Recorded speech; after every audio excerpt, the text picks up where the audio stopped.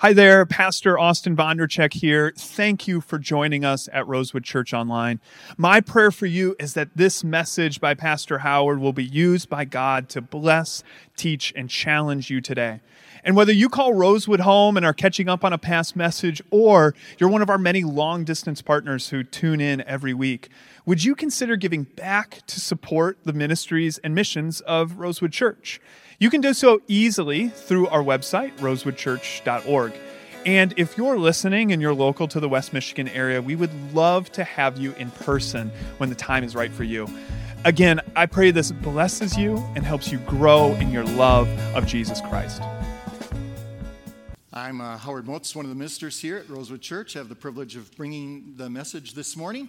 I just want to explain, though, that there's a difference between the two pastors. I am not the pastor who lost in the championship round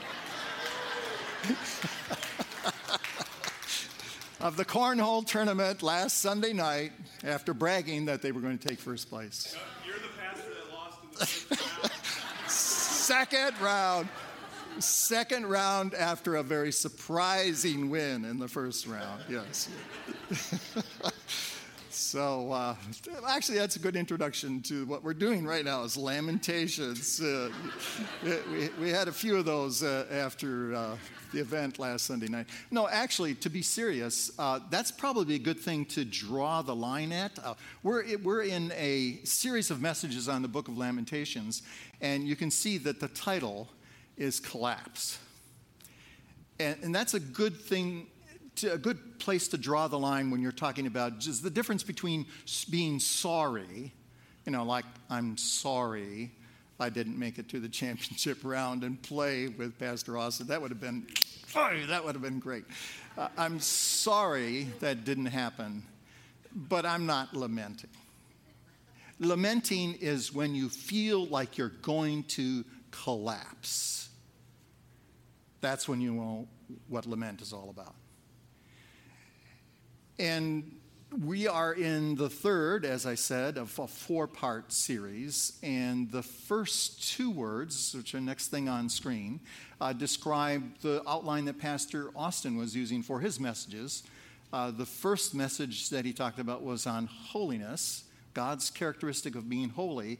And the second was on goodness. Now, that was the lens in which we were looking at the book of Lamentations, because to understand why there is so much suffering in the world, you have to understand, first of all, the nature of sin, and then the nature of God's holiness, and how God cannot abide by evil.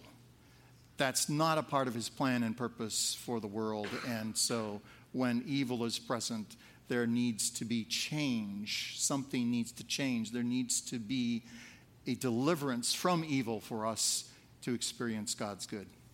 The next thing that last Sunday, that Pastor Austin talked about was under the characteristics of God is goodness. And herein we gather the concept of how God has a plan and purpose for redeeming his world. You might recall that Pastor Austin said, for Jerusalem, sin is the infection and captivity is the soap. Healing cannot happen until we acknowledge that there's something broken. And so Lamentations is a record of how the people of Israel went through this process of lamenting the fall of Jerusalem and the exile to Babylon, and came to the point of repenting of their sin and finding that God's love and goodness was still present for them. And the captivity in Babylon gave the people of Israel a chance to repent and reorient their lives. And so you can boil the first two messages actually down to two words, lament and repent.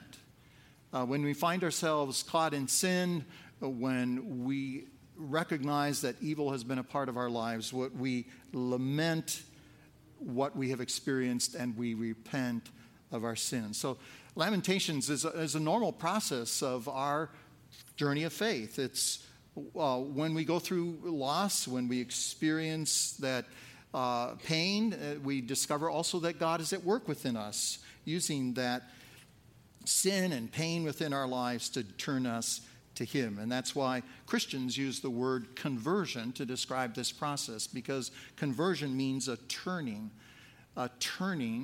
first of all, away from sin, and then a turning to God in Christ through faith. So that's really descriptive of what the whole book of Lamentations is. This is painful turning of lamenting and repenting and recognizing that the only hope we have is when we return to God in faith.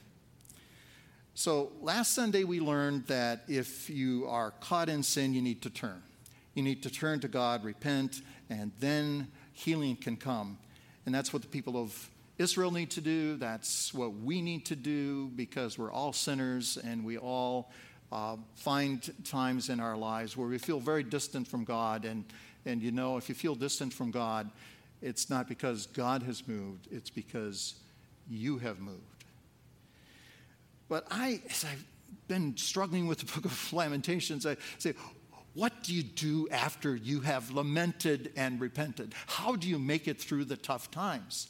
How can you deal with suffering in your life when you're not sure that it is the result of a particular sin or problem within your life? If you're like Job, who experienced tragedy and loss for no obvious reason, what do you do then?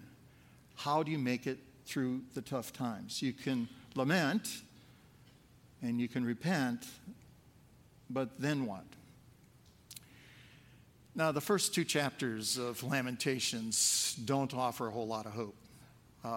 It's this dark place of suffering, and there doesn't seem to be much light at all. The verses are filled with pain and suffering and loss. And when you get to the third chapter, which we're looking at today, the third chapter of Lamentations, seems like there's more of the same. In Lamentations 3, 5, and 6, we read, "He has besieged me and surrounded me with bitterness and hardship. He has made me dwell in the darkness like those long dead." Have you ever felt like you might as well be dead? That's what Lamentations is all about. That's the way Jeremiah felt when he wrote these words, "I might as well be dead." For him, life was like living in a cemetery. All darkness and loss and grief. No reason for hope. Well, reading through the book of Lamentations can be exhausting and depressing. It's not usually the most popular book in the Bible, and people turn to find some word of hope. But that's exactly what Jeremiah felt. Look at what he says in verses 19 and 20, in Lamentations chapter 3. "I remember my affliction and my wandering, the bitterness and the gall. I remember them, and my soul is downcast within me." And you may be saying, "Pastor, please, can we stop this? Let's flip to another book of the Bible. Let's stop this stuff. It's so depressing." And then, just when we need it most, right here in the middle of the book of Lamentations, is a word of hope. Listen to these words in Lamentations 3, 21 and 22 through 23. "Yet this I call to mind, and therefore have hope. Because of the Lord's great love, we are not consumed, for his compassions never fail. They are new every morning. Great is your faithfulness." Well, it's like night and day. It's like a sunrise. It's like finally there's a word of hope here. It's a new day. Fantastic. There is hope for us. God's love has not failed. His compassions are new. It makes you want to sing, right? "Great is thy faithfulness. Great is thy faithfulness. Every morning, new mercies I see." There is hope. So if there's hope, maybe we can keep reading in the book. So let's do that. Here it is, Lamentations 3. We're going to start again with verse 24. I say to myself, the Lord is my portion, therefore I will wait for him. The Lord is good to those whose hope is in him, to the one who seeks him. Next slide. It is good to wait quietly for the salvation of the Lord. It is good for a young man to bear the yoke while he is young. Let him sit alone in silence, for the Lord has laid it on him. And then let's skip to verse 31. For no one is cast off by the Lord forever. Though he brings grief, he will show compassion. So great is his unfailing love, for he does not willingly bring affliction or grief to anyone. Finally, we're talking about God's compassion and God's love. We can do more than just lament and repent. We can remember and then wait for his deliverance. Lament, repent, remember, and wait. I don't know if I was doing this a little self-consciously during our praise time because I had suggested a few songs for Lindsay to include in praise time. And I started counting the number of times the word wait came up in those songs. It's like, wait. I think I lost count at 20. I was like, wait. There's that word gets finds life not only the songs that we sing, but in the Psalms and every place in Scripture. So this word wait, well, wait is not easy. It requires something that doesn't come naturally to us. It requires patience.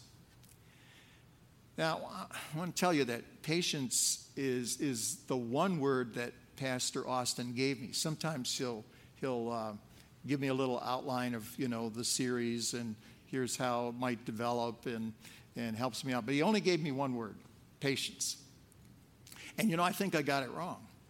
I think because of the way the series developed, he was thinking, well, we've talked about God's holiness, we talked about God's goodness. Now we're going to talk about God's patience, and that would have made a wonderful sermon. It really would have, and I've got a proof text for it too. It's a great passage in 2 Peter 3:9. Listen to this. The Lord is not slow in keeping his promise, as some understand slowness. Instead, he is patient with you, not wanting anyone to perish, but everyone to come to repentance. So this idea of God's patience is really part of God's grace. And it's good news that God is patient with us, because if God wasn't patient, we wouldn't survive. And God is suggesting that the reason why this world, this broken world, is continuing to exist, that Jesus is not coming again as soon as we would like him to, is because of God's patience, not wanting anyone to perish. So here it is. Patience captures a key part of God's grace. But I was reading through chapter 3 of Lamentations, and I kept hearing that God wants us to be patient. And so that's the way the message developed for me, that really it's part of God's character, but it's a part of what God wants to give to us. It's a fruit of the Spirit. It is something that God works in our lives, although it doesn't come naturally. Over time, we learn to be patient when we learn to follow God. We wait for God's deliverance because that's what faith is all about. So let's go back to that question. How can I make it through tough times? Patience. But any parent can tell you this. Just saying be patient doesn't make it happen. It's something that we have to learn through painful experience. And if as a parent you say be patient, the kids keep whining. And we say be patient to ourselves, but we keep wanting things that we don't have. We keep thinking about the future and thinking we'll be better off if after this happens or that happens. Patience is not something that is easy to develop. So let's go back to those last few verses in Lamentations 3 to see if we can find out how Jeremiah managed to wait for God in the midst of his deep suffering and loss.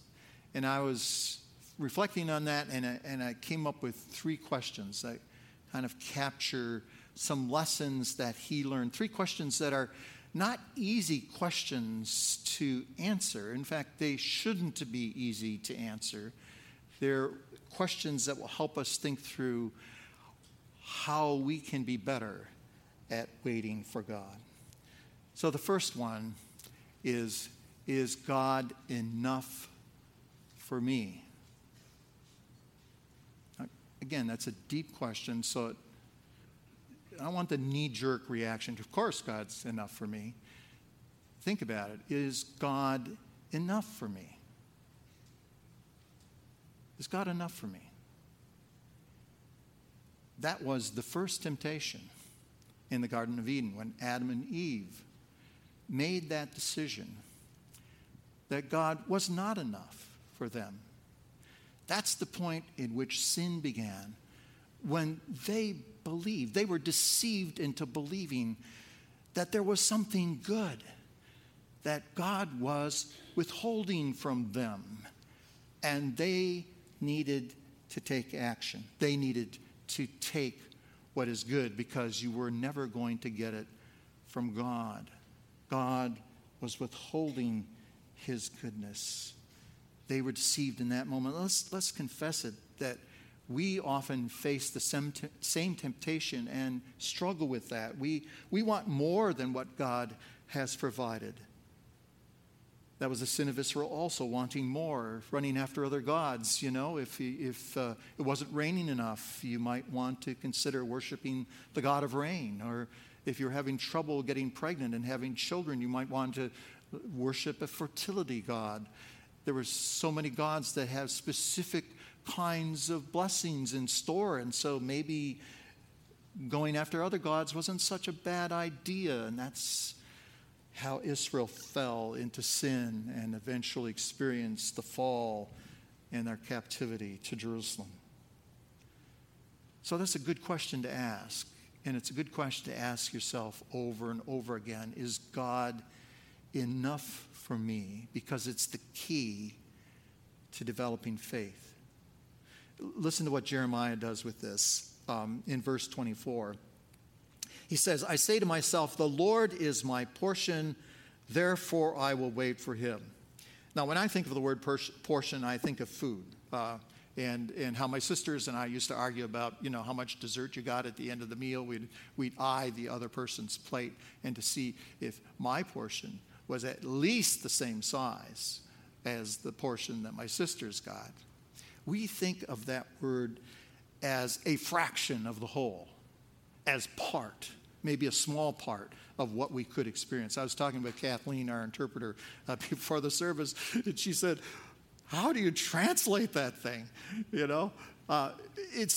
It's not a word that makes a whole lot of sense. The Lord is my portion. It's like the Lord is part of what I get in this life. It's like, that's not what Scripture is saying. In fact, that Hebrew word for portion means inheritance. It means the whole of what God has for you. It's like, paraphrase of Psalm 23, verse 1. The Lord is my shepherd. I have everything I need. That's the idea. The Lord is my portion. I have everything I need. So God is my inheritance. It's everything that God has for me is captured in this word. And then you can think of Genesis 25 and Esau, how he despised his birthright, his inheritance, and traded it for a bowl of stew. And that story probes our hearts too. We ask ourselves, how much is your inheritance that God has given you worth to you? Is God enough for me? That's a question that I have used over and over to probe my faith.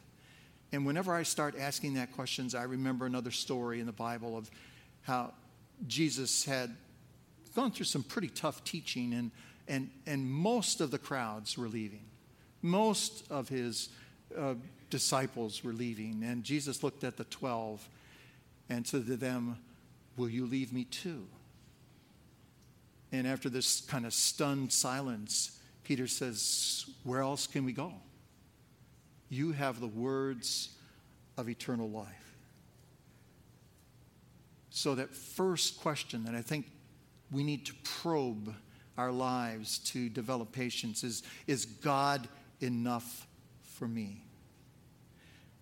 There's a second question, and you can find this in verses 25 and 26. Even in verse 27, the second question is, what's good about waiting? So you can't see this in your English translation of the Bible, but in the Hebrew, these are verses 25, 26, 27. This is what it reads. Good is the Lord to those who wait for him.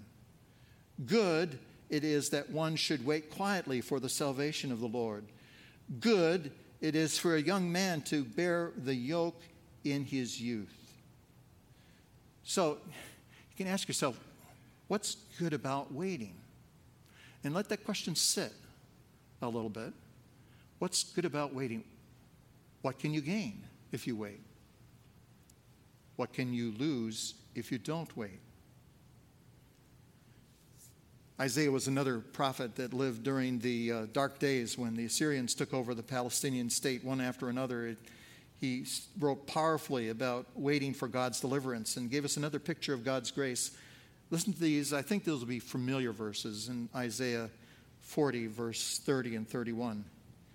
He gives power to the faint, and to him who has no might, he increases strength.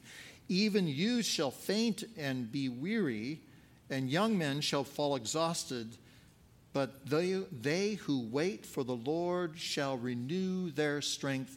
They will mount up with wings like eagles.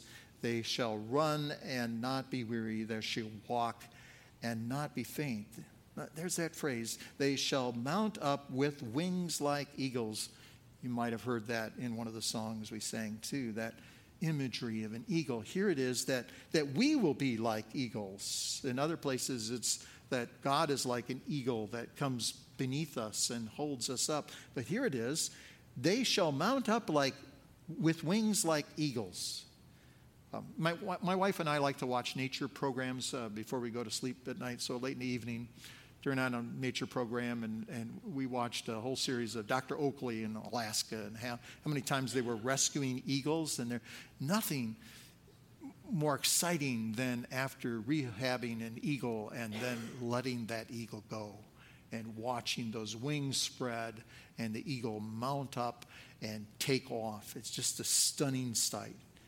So what's good about waiting is that we develop the strength to mount up on wings like eagles and soar above the things that were holding us back from being the people that God has created us to be. We can find out not only that we are not in control of our lives, but that we never were, and that it's God's strength that allows us to live. First two questions, is God good enough for me? Or is God enough for me? And the second is, what's good about waiting? There's one more. It's the third question. What have I learned from past experience? Now, Jeremiah, he's writing, he seems to be speaking from personal experience. He said, it's good for a man to bear the yoke while he's young. Let him sit alone in silence, for the Lord has laid it on him.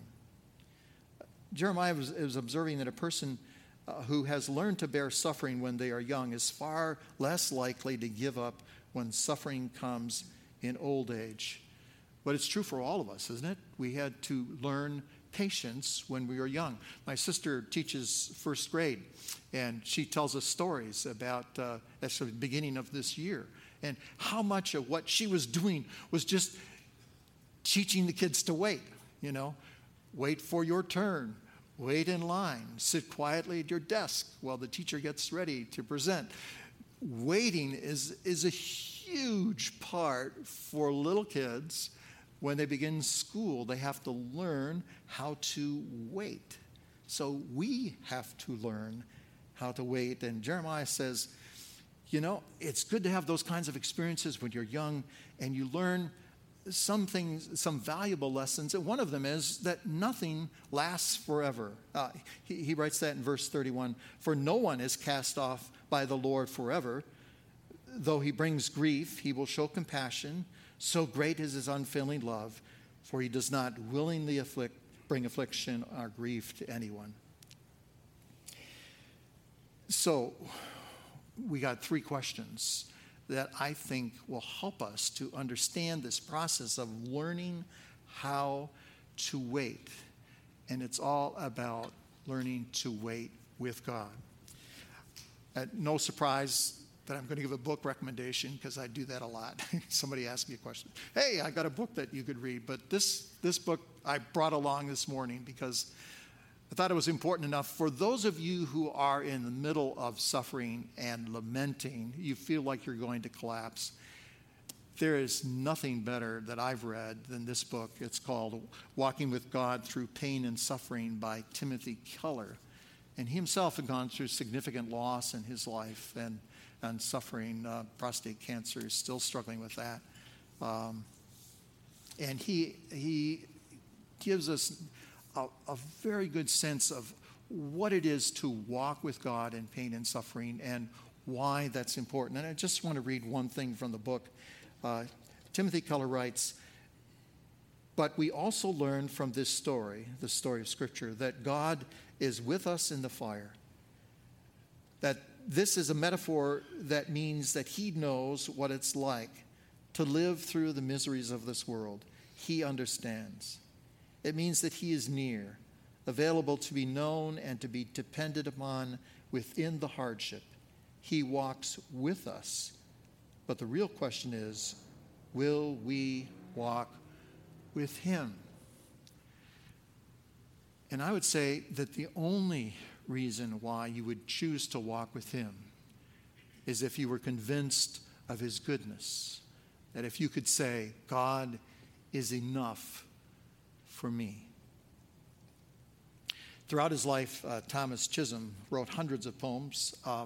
He wanted to be a minister, but he had poor health and was often restricted in what he could do, so he had to restrict his involvement in ministry. But he loved to write poetry, and so he wrote hundreds of poems, literally. There's one he wrote that was based on these verses, no surprise, in case you haven't picked it up already. Because of the Lord's great love, we are not consumed, for his compassions never fail. They are new every morning. Great is his faithfulness. And so he set these words to poetry, and a minister friend, William Runyon, wrote the music for the poem. And you know this by heart, probably. We've got the first verse on screen, and we're going to sing it. But just look at the words now before we sing. Great is thy faithfulness, O God, my Father. There is no shadow of turning with thee. Thou changest not. Thy compassions, they fail not. As thou hast been, thou forever will be. So what are your options here when facing suffering? You lament the loss. You repent of sin. You remember God's goodness, and then you are able to wait for the Lord and to experience the deliverance that he has for you. Let's pray together. Father God, this has been difficult. Lamentations are difficult to read. It reminds us of some painful experiences that we've had in life and things that we'd rather avoid. And Lord, going through Lamentations isn't exactly a faith builder for many of us, because we get caught in the pain and the questions. And it's hard to believe in your goodness in the midst of suffering and loss. But it's when we hang in there, Lord, we've learned from Jeremiah, when you hang in there, when you not only lament and repent, but you remember. You remember how God has been good to you in the past. You remember how God is there for you. Even when we don't know that he's present, he's there for us, Lord. And then, Lord, then we can wait. We can look to you and trust and understand that we are not alone. So, Lord, I pray for your blessing on the people gathered here, for those who are lamenting, those who are dealing with loss right now and wondering if they'll make it through, those who might even be saying to themselves, it would be better if I were dead. Lord, help us to look to you and to experience this lifting up, that we will be like the eagle that mounts up with these newly strengthened wings and is able to find again the strength to soar above the pain and suffering of this world. Lord, for all those suffering and all those wondering, we pray, Lord, that your presence would be real to them in this day, and that we may all confess that God is good enough for me. In Jesus' name we pray. Amen.